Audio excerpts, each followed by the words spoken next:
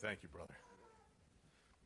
It's a delight for me to be here. I hope it's a delight for you to have me here.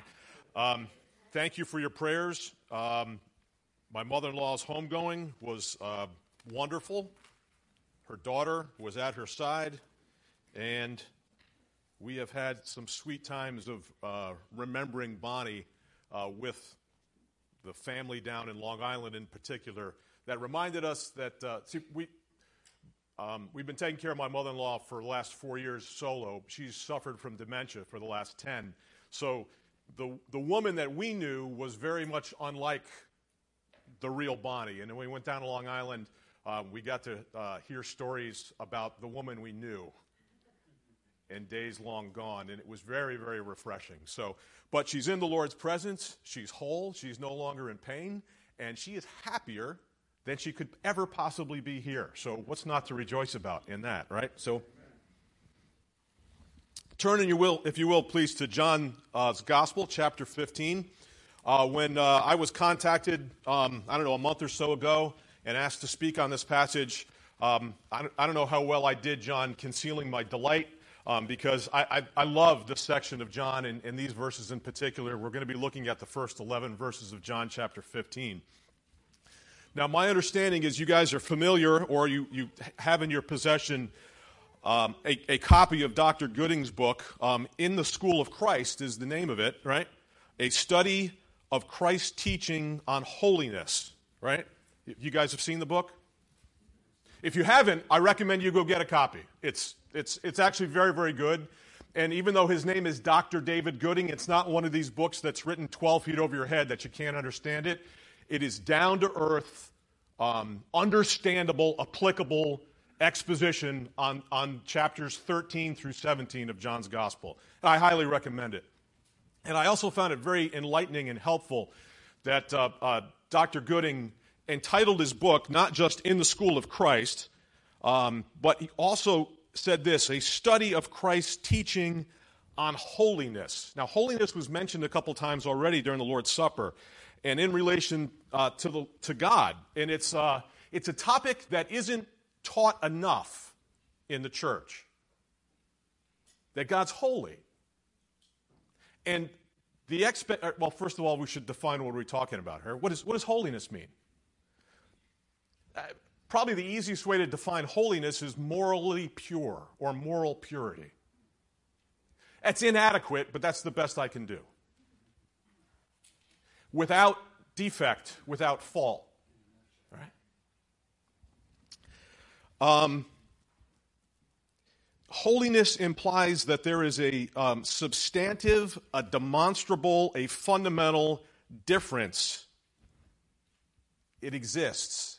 And what the Lord Jesus is teaching to his disciples in these chapters is that there ought to be a fundamental, demonstrable difference between someone who calls themselves a disciple and someone who is not a disciple of Jesus Christ. Holiness should characterize the life of the believer. Now, there's two manifestations or two areas, I guess you could call, of holiness. One of those areas is internal, and one of those areas is external. Now, what do I mean by that? Well, external holiness are things that we can see in each other. They're the external things. The Old Testament economy, there was a lot that had to do with externals. There was food restrictions. There was clothing restrictions. There was who you associate, who you marry restrictions. Those things were defined. But there was also, the intent was that there would be an internal component of that. And really that internal component is what the Lord Jesus has been focusing on here in these chapters. Back in chapter 13, when the Lord washed the disciples' feet, was he giving an internal or an external exposition on holiness?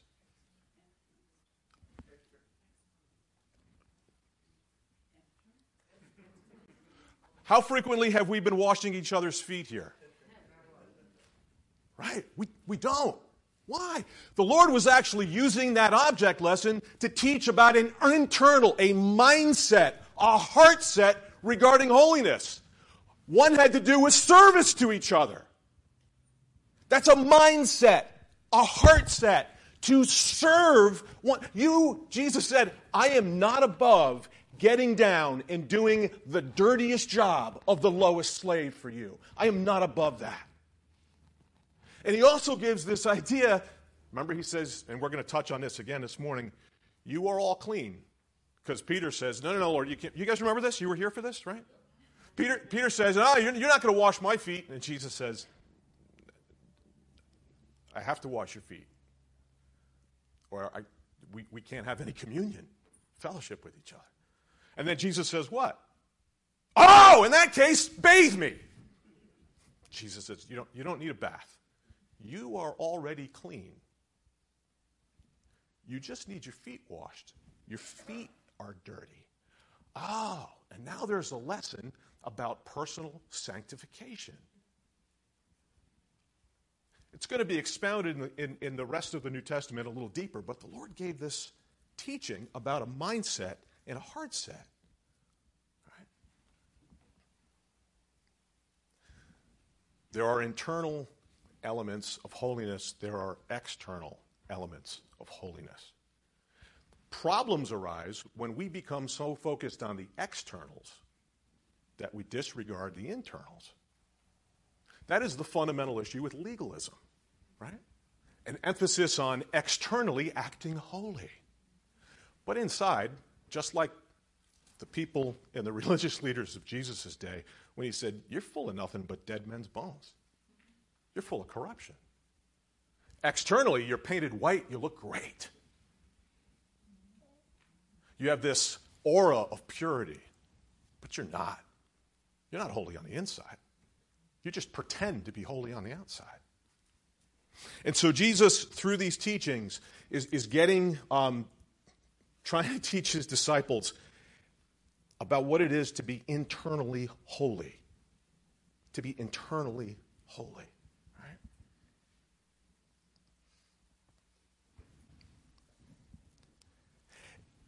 It's also amazing to consider the context that this teaching is going on in.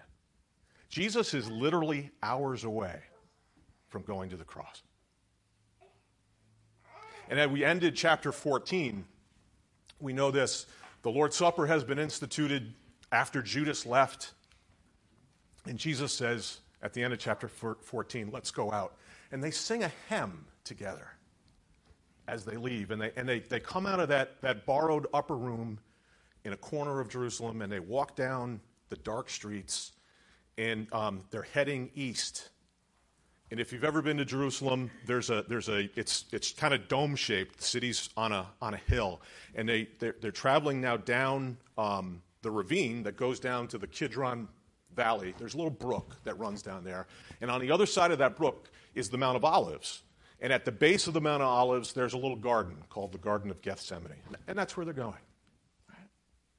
Now, as they travel down that ravine, if you go there today, that side of the ravine that Jerusalem is on, facing the Mount of Olives, is covered in graves. It's a graveyard.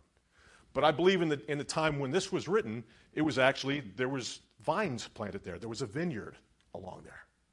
And as they are walking down this ravine, the Lord Jesus uses what's around him to bring in another important lesson on holiness for his disciples. So let's read together the first 11 verses of John chapter 15. Jesus says this, I am the true vine, and my Father is the husbandman.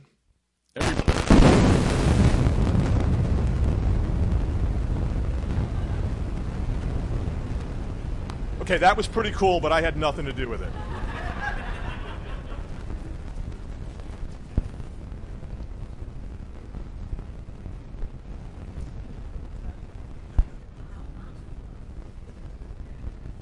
See, that's the kind of emphasis that you can't manufacture right there, right?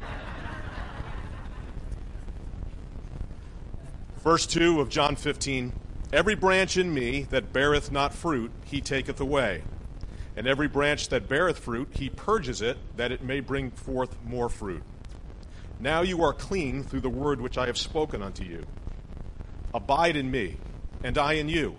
As the branch cannot bear fruit of itself, except it abide in the vine, no more can you, except ye abide in me. I am the vine, you are the branches. He that abideth in me, and I in him, the same bringeth forth much fruit. For without me you can do nothing. If a man abide not in me, he is cast forth as a branch, and is withered, and men gather them, and cast them into the fire, and they are burned. If you abide in me, and my words abide in you, you shall ask what you will, and it shall be done unto you. Herein is my Father glorified, that you bear much fruit. So shall ye be my disciples. As the Father hath loved me, so have I loved you. Continue you in my love. If you keep my commandments, you shall abide in my love, even as I have kept my Father's commandments, and abide in his love. These things have I spoken unto you, that my joy might remain in you, and that your joy might be full. Let's just ask the Lord's blessing now on our time. Father, we thank you so much for your Son. We thank you for his precious words, and we ask now the help of your Holy Spirit to help us understand all that he meant. Lord, we don't want to just understand it. We want to be changed by it. We pray that you would bring that to pass. We pray believing that you can, for we pray in the precious and the holy and the powerful name of your Son, the Lord Jesus Christ. Amen. All right, let's go through this verse by verse and see what the Lord has in store for us here. Verse number 1, the Lord Jesus is defining terms. I am the true vine. I am the true vine. Back in chapter 14, right? I am the way, the truth, the life. You guys remember that? Okay. Same sort of idea here. Jesus says, I am the true vine.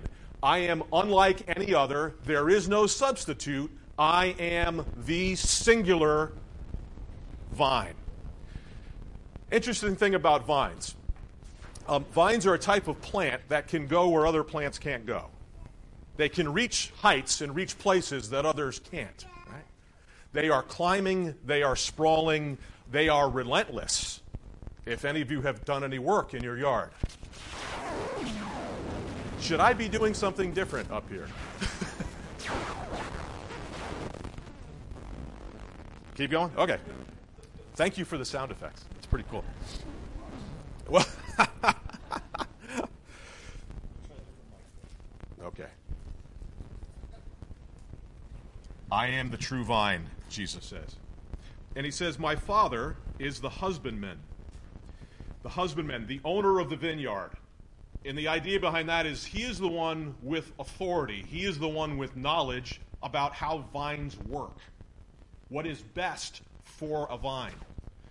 If you want to grow grapes, it's not as easy as throwing, or usually you get the plant already, just putting the vine in the ground, planting it, and go, all right, let's have grapes. There's actually a lot of work that goes into a vineyard. There's a lot of work that goes into raising grapes. Let's stop here for a second and think. What is the purpose of having a grapevine?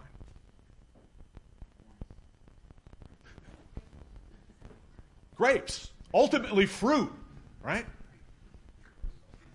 Brother said wine. I know where you're going. Yeah. Well, that's what you do with it, right? The purpose of having a vineyard is growing grapes. There's no point in having a vineyard if there's no expectation of the fruit, right? Okay, let's get our minds tuned in on this. There is an expectation of fruit. That's why the vineyard exists. Jesus says, I am the true vine. My Father is the husbandman, or the vine dresser. The one with authority and the one with knowledge. Verse 2, every branch in me that beareth not fruit, he taketh away. Now, at face value, that seems harsh. If some of you, if you study out the word that's translated taketh away, it can also be translated taketh up or borne up. And some folks have tried to make a big deal about that it doesn't really mean to be taken away. It really means to be supported. Kind of the context doesn't really fit that very well. And I think taking away is actually the proper thing to say here. Because, again, what is the purpose of having a vineyard? Fruit. Fruit is the point. And so Jesus says quite succinctly here, every branch in me that beareth not fruit, he taketh away. That's exactly what it means. A husbandman of a vineyard, if there is a branch that is not bearing fruit, he removes it. That's just how it works, okay? He removes it. And every branch that beareth fruit, he purges or cleanses it, that it may bring forth more fruit. So here's the deal. If some fruit is good, more fruit is better. And that is how the master of the vineyard thinks and acts. Because the purpose of the vineyard is grapes, to grow fruit. And the husbandman of the vineyard acts on that purpose. If a branch is not producing fruit, it is taken away. It's removed. And any branch that does produce fruit is cleansed or purged that it may produce more fruit. How, in a topic of horticulture, what's the deal with pruning? What gets pruned? Well, two things basically get pruned.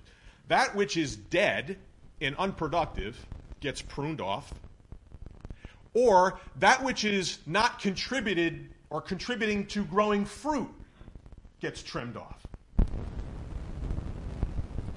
Now, that's a great idea, except when we think about, as we're going to learn here in a couple of verses, that we're the branches.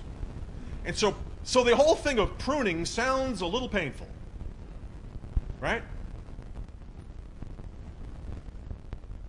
What is God's purpose? To bear fruit.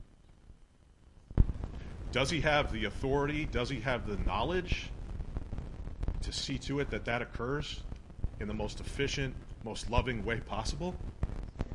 Yeah. Yeah, he does.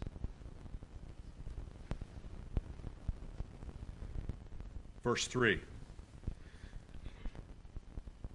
Now you are clean through the word which I have spoken unto you. It's interesting. Jesus repeats essentially something very similar to what he said in chapter 13. Except when he said it in chapter 13, Judas was in the room. And when he said it in chapter 13, he made the provision. He said this, now you are clean, but not all of you. Right? Judas has now left. Jesus makes a very similar statement again, except there's no proviso. Now you are clean through the word which I have spoken unto you. He is talking to the 11 remaining disciples. Right? There's no question about that. That's who he's talking about and talking to. And so when he says this, he is now affirming that these 11 guys are ones who would be able to bear fruit. Now, why am I emphasizing this? I'm emphasizing this because, particularly for myself, when I was a younger Christian, I read this passage of Scripture, and I thought to myself, branches are getting lopped off, unfruitfulness.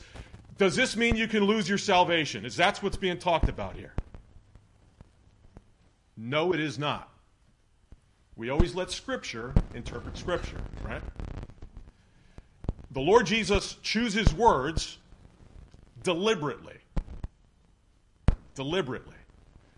So, when he says in chapter 3 to Nicodemus, unless a man be born again, he cannot see the kingdom of God. Now, how many times were you physically born? You were born once. So was I. Can you do anything about changing who your parents were? No. It's a one-time event that, quite frankly, can't be altered. The fact that you were born. Right? And so when the Lord Jesus uses that analogy about being born again, and Nicodemus had a question about that. What are you talking about? We're talking about a one-time irreversible event. That's what conversion is. It is a one-time, irreversible event. And we could look at other Scripture to talk about and flesh that out a little bit, but that is what Scripture declares, right? John chapter 10, no one can pluck mine from my hand, Jesus says, right? Or my Father's hand. Now you are clean through the word which I have spoken unto you. Who is Jesus talking to again here? 11 remaining disciples. What is hours from when he says this? They are all going to run away. The one who kind of has made himself, or the one with the most leadership displayed, it's recorded in the Gospels, is not only going to run away, he is going to deny he even knows Jesus. And he's going to do that at least one point to a little girl. He's going to be so terrified of a little girl, he's going to deny that he knows Jesus. Are these guys perfect? No. No, they are not. Is their understanding of who the Lord is and what he's doing, is it perfect? No. Not by a long shot. Right? What does Jesus declare about them in spite of all of their failure? You are clean. You are clean. How? Did you get yourselves clean, disciples? What did you do to make No, they didn't do anything to make themselves clean. They were made clean by the word that was spoken to them and their belief in that word. Right? By faith, you are saved. You are clean through the word which I have spoken unto you. It is through the revelation of the Son of God to people to understand who God is and how to approach him. These men, despite all of their misunderstanding and their failure, had understood this one simple truth. Right? Who do you say that I am? Thou art the Christ, the Son of the living God. Matthew chapter 16, right? These 11 guys believed that. And that is the basis on which they are clean. They're not perfect. But the Lord Jesus here says you are clean. You are righteous because of your faith in the Son of God. Right? Verse 4. Abide in me. Now the word here in the Greek that is translated in English, abide, is going to be used 10 times in the next, I think, like 7 verses. It's either going to be translated either abide or continue. It's the same word, though. Okay? It's a big deal. What does abide mean? Right? Abide means to stay where you have been placed. That's what it means. It means to stay where you have been placed. And the idea is that you haven't placed yourself there, but you have been placed there by an outside power. Stay where you have been placed. Jesus says to his disciples, abide, stay where you have been placed in me, and I in you. Jesus is going to continue to abide. He's going to continue to stay exactly where he is. It's an interesting thing, folks, and it's an accurate thing when we say that someone has drifted away from the Lord. Because the truth is the Lord never moved. Right? He didn't move. Jesus says, abide in me, and I will abide in you. As the branch cannot bear fruit of itself, except it abide in the vine, no more can you, except you abide in me. Now, you can almost imagine this as these guys are walking down that slope down towards the Kidron Valley, and they're walking probably through this vineyard, and Jesus is pointing out and making this lesson. The whole purpose of having a vineyard is to grow fruit, ultimately that you could make wine. And the only way that the vine bears fruit is through the branches. And the only way those branches actually can do anything is if they actually stay connected. They can continue to abide in the vine. Right? No more can you except you abide in me. It's a really simple object lesson. Branches disconnected from the vine do not bear fruit. Right? We're not talking about deep theological truth here, although we are. But it's just so obvious, right? A branch disconnected from the vine cannot bear fruit. What's the purpose again of having a vineyard? Bearing fruit. Verse 5. I am the vine. Now, there's a different emphasis between verse 5 and verse 1. Verse 1, the Lord Jesus is emphasizing his relationship between him and his Father's relationship to the vineyard. In verse 5, he's going to talk about himself, the vine, and his relationship to the branches. Right? Verse 5, I am the vine. Now, we could spend probably the next 20 minutes talking about the history of Israel, but we don't have that kind of time. So we're just going to make a reference to the fact that in the Old Testament, Israel, the Lord, and you can look up the passages, there had been a reference that Israel was the vine. And they brought forth, as it says in Isaiah, you didn't bring forth fruit. You became a wild vine. I grew up in Hamden, not too far from here. Right down the street from Westwood's Bible Chapel, if you guys know where that is. And by the way, we were almost always late every Sunday morning. We lived a quarter of a mile. I think Fred was the only one who's closer than us to Westwood's Bible Chapel. But if you walked along Hillfield Road, there was a pond, a man-made pond. A fellow by the name of Joe Como had it put in for the neighborhood kids to play hockey and fish and do stuff in during the summertime and play hockey in the wintertime. And there was a chain link fence that between the road and the pond. And I can remember walking along that road as a kid, and there was a grapevine that grew up on that chain link fence, a wild grapevine. You could smell the grape smell. You guys know what that smells like? And it's distinct and it's alluring, right? It's like, oh, that smells like really wonderful fresh grapes. I cannot tell you how many times as a child I climbed through the briars and in the brush and got over to where that chain link fence was and started parting the leaves on that grapevine looking for grapes and never found one. It was a wild grapevine, and all it ever did was grow leaves and make itself bigger and grander. Right? That's the analogy of what Israel turned out to be. They were God's vine. They were supposed to bear fruit for him. And instead, there was no fruit. There was just display. Right? And so Jesus is now making this analogy with these 11 Jewish men who understand the Old Testament, understand Scripture, understand the history behind this, understand where they're standing more than likely in a vineyard. And Jesus makes this statement, I am the vine. I am the source. I am the channel of sustenance in which God expects fruit to come by. Not a nation any longer, not a people any longer, through me, Jesus says. Through me. I am the vine.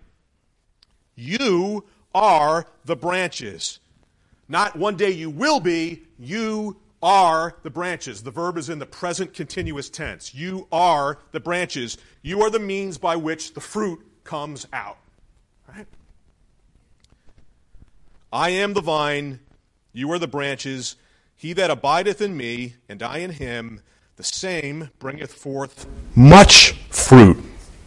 For without me, you can do nothing. As he had made the illustration in the previous verse, that a branch separated from the vine can't bear any fruit. In like manner, you, disciples, if you're disconnected from me, if you do not abide, if you don't remain where you have been placed in me, there is no way you can bear fruit. But if you remain, you can bear much fruit. Much fruit. Let's stop for a second. What are we talking about fruit here? Because we're talking about a spiritual thing, right? What's being referred to? Well, let's let Scripture define Scripture. There's some fruit that I know probably all of us could sing along with right now, right? Hopefully you learned the jingle, the little fruit of the Spirit song. Where would we go if we wanted to learn what that fruit was in Scripture? Galatians chapter 5. Very good. The fruit of the Spirit. I believe there's 8. Thank you. There's 9. Yeah. All right. And if you're probably doing the same thing I'm doing right now, you're singing the song in your head, right? Those are manifestations or fruit of the, not fruits, not plural, one. It's one fruit. The fruit of the Spirit. Love, joy, peace, patience, kindness, goodness, gentleness, self-control. Faithfulness, thank you. That's one aspect of fruit that is expected to be born in the life of a believer. Hebrews chapter 13 has another type of fruit that Scripture talks about. The fruit of praise from our lips. Fruit of praise. Right? That's an expected fruit in the life of a believer. Colossians, I believe it is, chapter 1. There's another fruit that's referred to. The fruit of righteousness. Righteousness in the life of a believer. That's expected in the life of a disciple. Those are the types of fruit that God is looking for, right? I am the vine, you are the branches. He that abideth in me, and I in him, the same bringeth forth much fruit. For without me, you can do nothing. I think I've shared this analogy before. I heard it at a Long Island Young People's Conference, which is, goodness, a long time ago now, when I was a teenager. And the brother who shared it used this analogy. It was about an orchard, but it applies to a vineyard as well. If you go by an orchard at night in the, not now when the trees are all dormant, but if you go by in the summertime or late in the summer and you listen very carefully to the trees, what do you hear? Do you hear a lot of grunting and straining? Do we hear trees out there going, apple! Peach! No, you don't hear that at all. You don't hear the vineyard going, grapes! That's not how it happens. It happens in silence. It happens so slowly and so naturally that you can't even notice it happening. You could stand there and stare at that tree, and you don't notice. You could stand there and stare at the vineyard or at a vine and not be able to perceive that fruit is being produced, but it is. I guess if you stood there long enough, you could tell. The idea is this. It happens naturally. It just happens naturally. The fruit isn't making itself grow. But the branches connected to the source of nutrients, the source of support, the vine or the trunk makes sure the branches are fruitful. It just does that naturally. Right? As long as they are attached.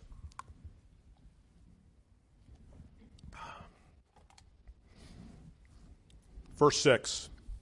And again, if someone is caught in the idea of eternal security, verse 6 can be problematic. If a man abide not in me, who is Jesus talking to? Right in this situation, who is he talking to? He's talking to 11 believers that he has now twice declared to be clean. Okay? If a man abide not in me, what does that mean? It means the possibility exists to not abide in him. That's what it means. He wouldn't have said that if it's not a possibility. And he's talking to 11 believers. All right? If a man abide not in me, he is cast forth as a branch and is withered, and men gather them and cast them into the fire, and they are burned. What is the purpose of a vineyard? To grow fruit. How is it possible for a branch to bear fruit? It's got to be abiding in the vine. It's got to stay attached. If a branch removes itself, does not abide in the vine, can it bear fruit? It cannot. And the whole purpose for its existence is lost. What is it good for? At this point. Now remember, God the Father is the husbandman. He takes care of the vineyard. If the branch that is no longer attached to the vine cannot bear fruit because it's no longer attached to the vine, what is the branch good for? It's good for nothing. The whole reason for its existence, it can't meet. If we go back and we look at, I think it's in Isaiah. Forgive me if I'm wrong on that. But God makes this point when we're talking about Israel as the vine. He's like, it's not like you're strong enough wood that we can even use you for a peg. You can't pound you into a wall to use. There's nothing useful that you can be apart from growing grapes.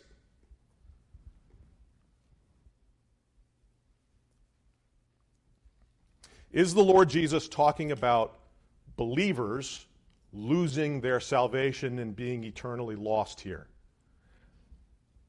No, he is not, because the preponderance of Scripture says that can't happen. In the same sense that you were born to the parents that you were born to, you can't be unborn from them. Once you are born into the family of God, you are part of the family of God forever, right? So if this is not talking about a loss of salvation, what is it talking about? Because it seems pretty severe, right? I mean, again, Jesus chooses his words carefully and deliberately. He's God, right? Let me ask you a question. Is it possible to have a saved soul but a lost life? Yeah. Yeah, if you don't believe me, again, we always want to have Scripture interpret Scripture. Think of Lot. We wouldn't actually know this from reading the narrative of his life in Genesis, but when we get to 2 Peter, Peter says this about Lot, that righteous man, what? That righteous man? Yeah.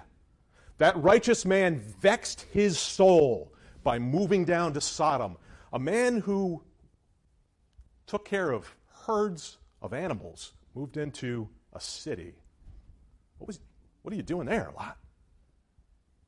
It wasn't just any city, it was a wicked city. Well, how wicked was it? We know this. Lot had at least 4 daughters. He might have had more children, but it talks about his married daughters, his sons-in-laws, plural, so that means there had to have been at least 2. And his unmarried daughters, there had to have been at least 2. His children were so corrupted by the culture that he chose to raise them in that his married children perished in the judgment of Sodom. And his unmarried daughters, without hesitation, committed a horrible act of immorality, committing incest with their father, because that's what they knew to do.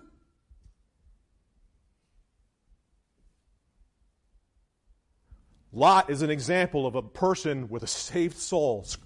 The Bible declares him righteous, but a lost life.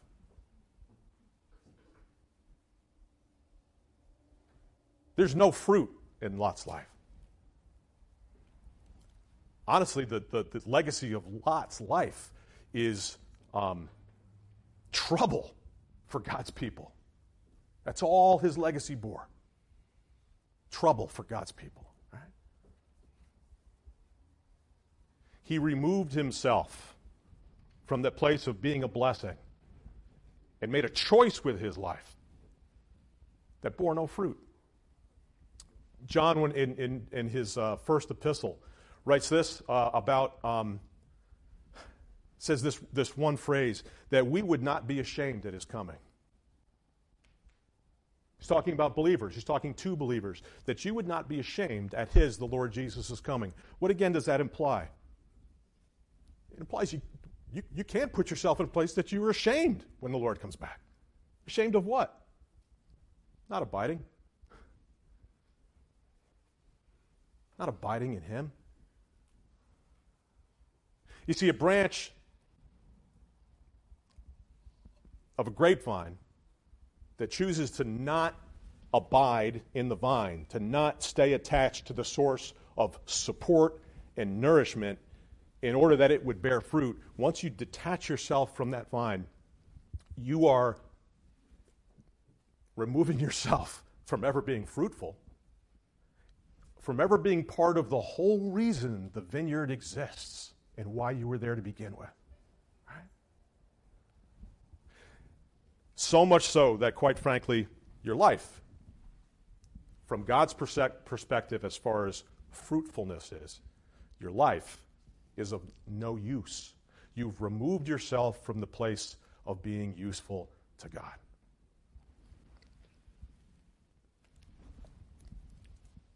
I know there are others who would also attach to this the whole idea of we might be talking about folks who profess to be Christians but really aren't. And I suppose you can roll that up in there as well. But I think based on the context that the Lord Jesus is talking to 11 believers that he has twice declared to be believers, that it's really focused on this group of people. It's a sobering thought, saints, right?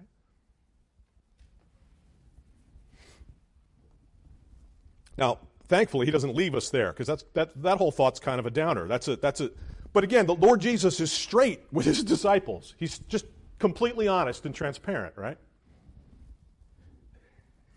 Would you be cut off from the opportunity, or would you cut yourself off from the opportunity of being a blessing, of being one who bears fruit for the Father?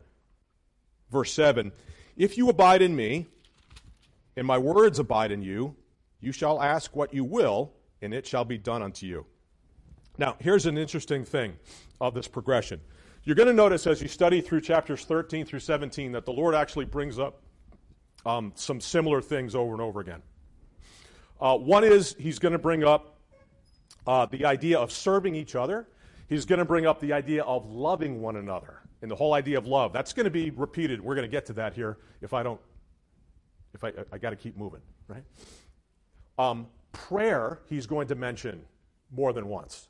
The Holy Spirit, he's going to mention more than once. He's reminding his disciples of these things.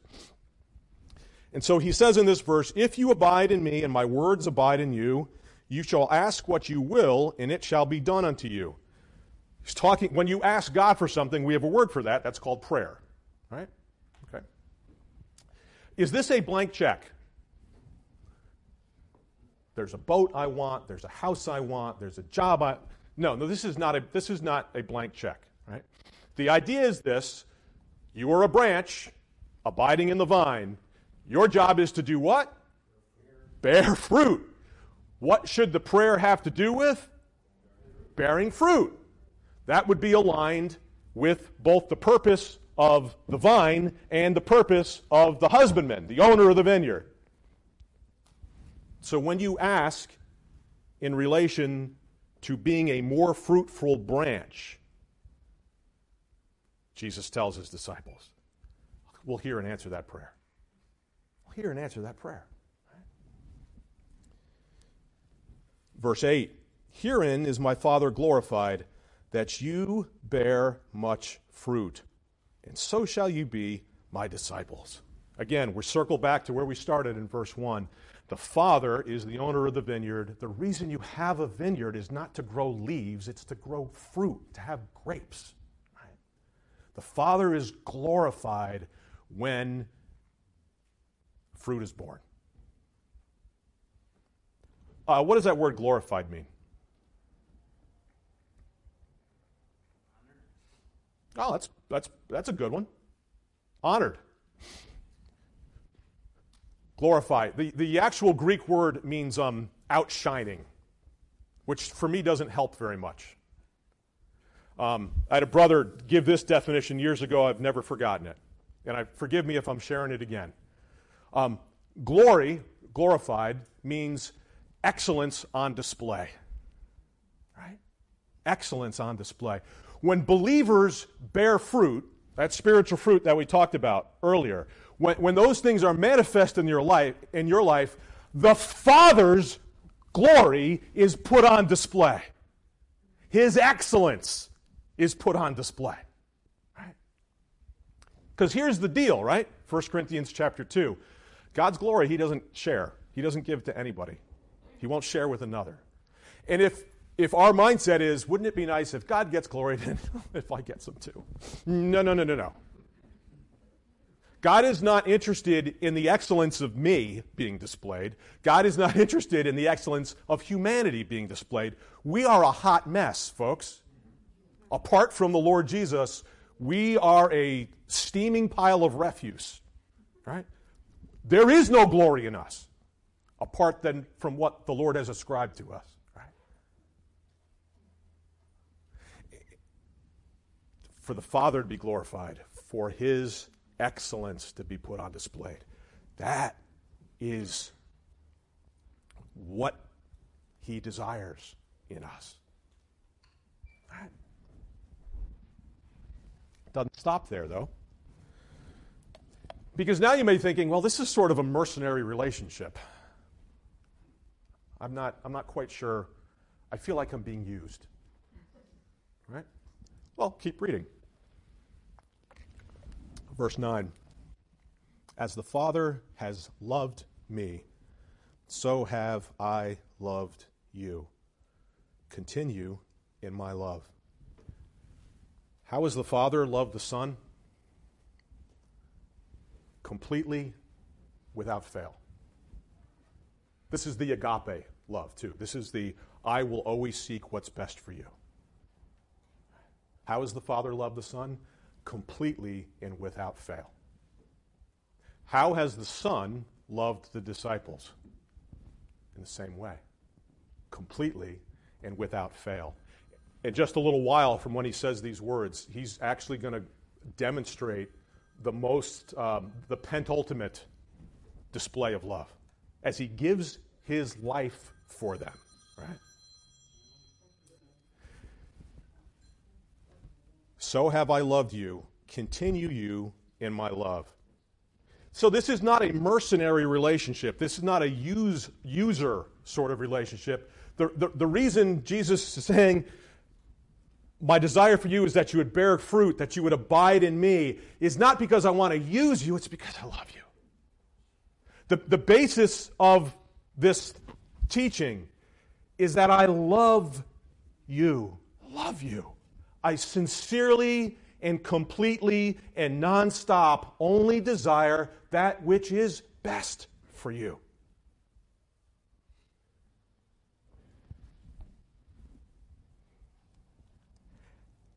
How do we show our confidence in that love? Verse 10, if you keep my commandments, you shall abide in my love.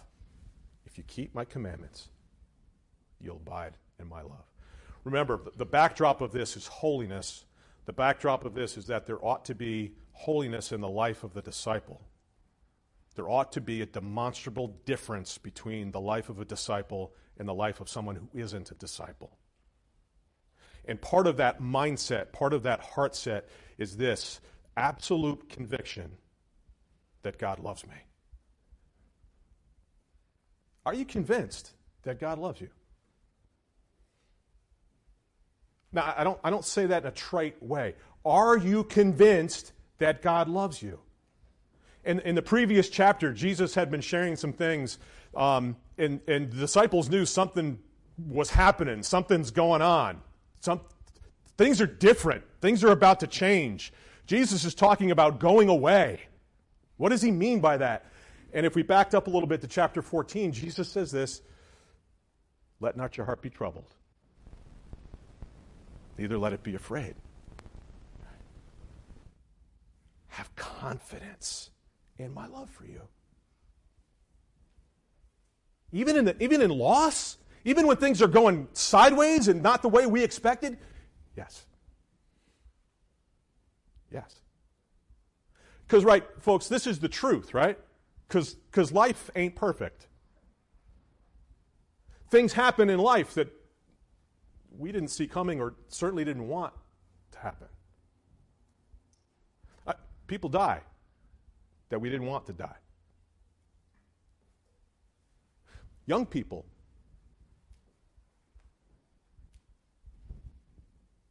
We live our lives with certain expectations, right?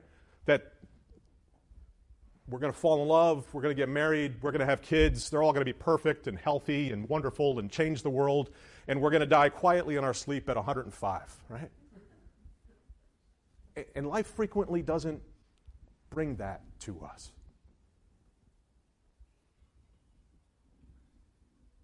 Does that mean God doesn't love me when life goes sideways?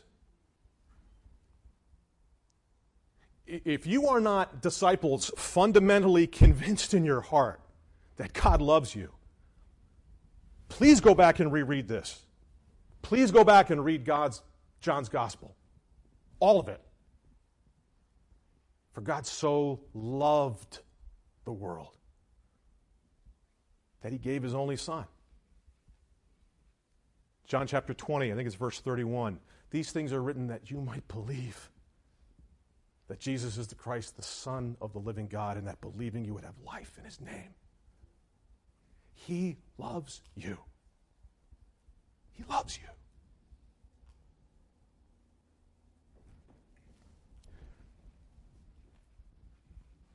How can I show him that I love him? The formula's right here. I keep his commandments. Keep his commandments. I can't keep his commandments if I don't know what his commandments are. So it's on me to go find out what his commandments are, right? It says in Matthew's gospel that his commandments aren't burdensome. Right? He didn't weigh us down to crush us under a list of things, right? Because he loves us. Part of the problem is with being convinced in his love is that we know ourselves a little bit too well, right? Oh, come on. Husbands, have you ever gotten chippy with your wife when something didn't go quite right? Wives, have you ever gotten a little bit of an attitude when your husband screwed up again? Right? See, that's our experience even with like sort of the best parts of love, right? And we kind of expect that God's going to respond the same way. No, that's not who he is. That's not who he is. He doesn't get chippy. He doesn't cop an attitude. He doesn't get back at you. Right? Sometimes he loves you so much he'll let you be for a bit. He'll give you a chance to figure it out. Sometimes he loves you so much that he corrects you. He changes your direction. And sometimes you're not really ready or willing to have your direction changed. Right? But he loves you enough to do that for you before something horrible happens in your life. Right? If you love me, keep my commandments. If you abide in my love, even as I have kept my Father's commandments. See, Jesus is not asking his disciples to do anything he hasn't already done or isn't already doing. Folks, think of this. Think this through. And I know it's a sobering thought, but it's just truth. For Jesus to be obedient and abide in his Father's love, what did that require? What was required of Jesus to obey the Father? Going to the cross. That was the Father's will for him.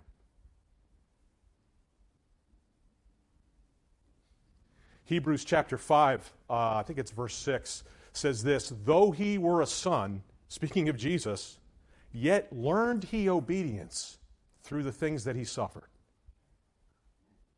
Wait a second. He's God. What does he have to learn? There's things that only can be learned through experience. There's things that only can be learned by going through them. And frequently, that involves suffering, either small or great. But Jesus doesn't lay anything on his disciples that he is not already either doing or about to do. His obedience to the Father is going to cost him dearly. He's convinced of his Father's love for him, unwaveringly. And it says in in Luke's gospel, that Jesus, knowing what was going to happen in Jerusalem to him, set his face like a flint to go there. No sense of, I'm not sure I want to do this. My Father's commandment, my Father's will is that I go, and I am doing it. I'm convinced of his love for me.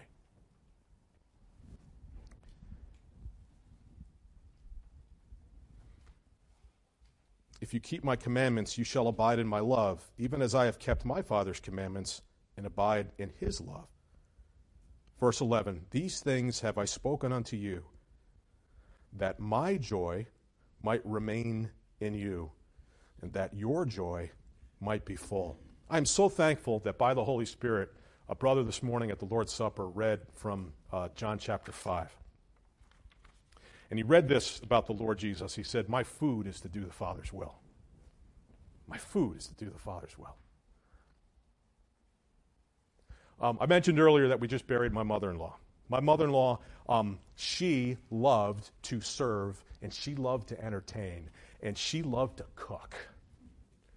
And one of the things that came out at her memorial service on Friday was one of the nephews stood up and he said, when he got married and he went to a family gathering of his wife's family, and they had their first meal, he surveyed the table and he looked around and there was no Jell-O mold.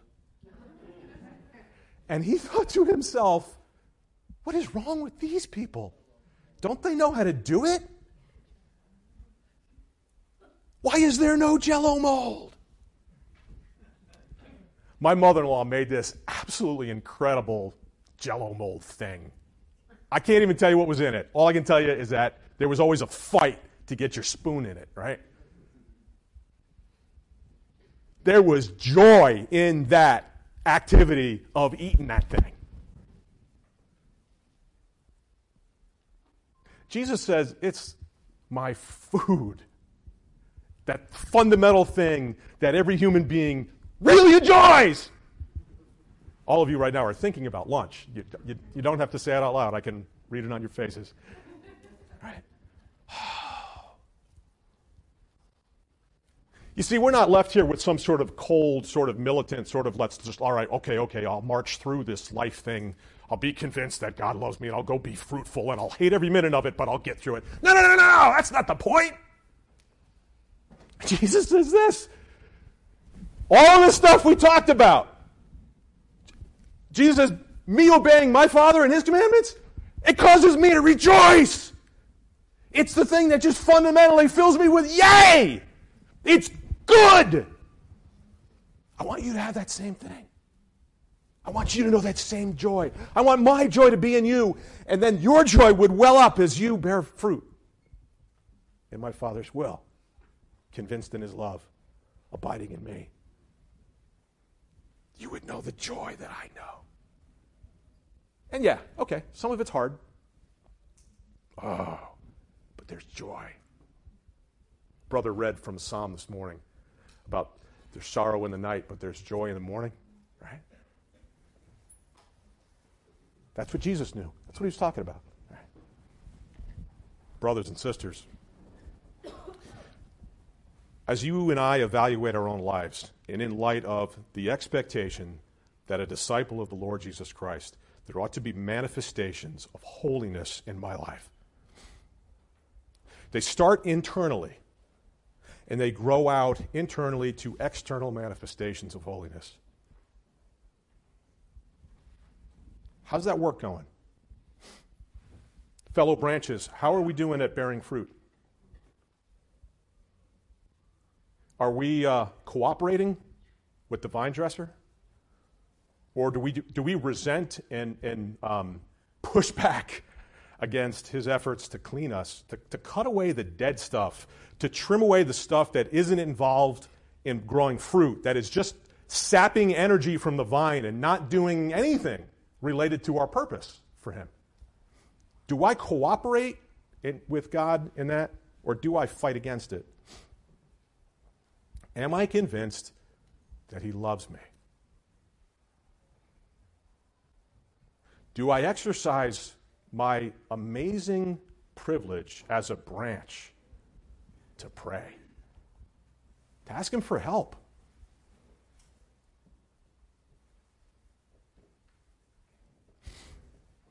It's possible to have a saved soul and a wasted life. What a terrible thing to be presented before the judgment seat of Christ and have nothing that the Lord could reward you for, because there was no fruit in your life.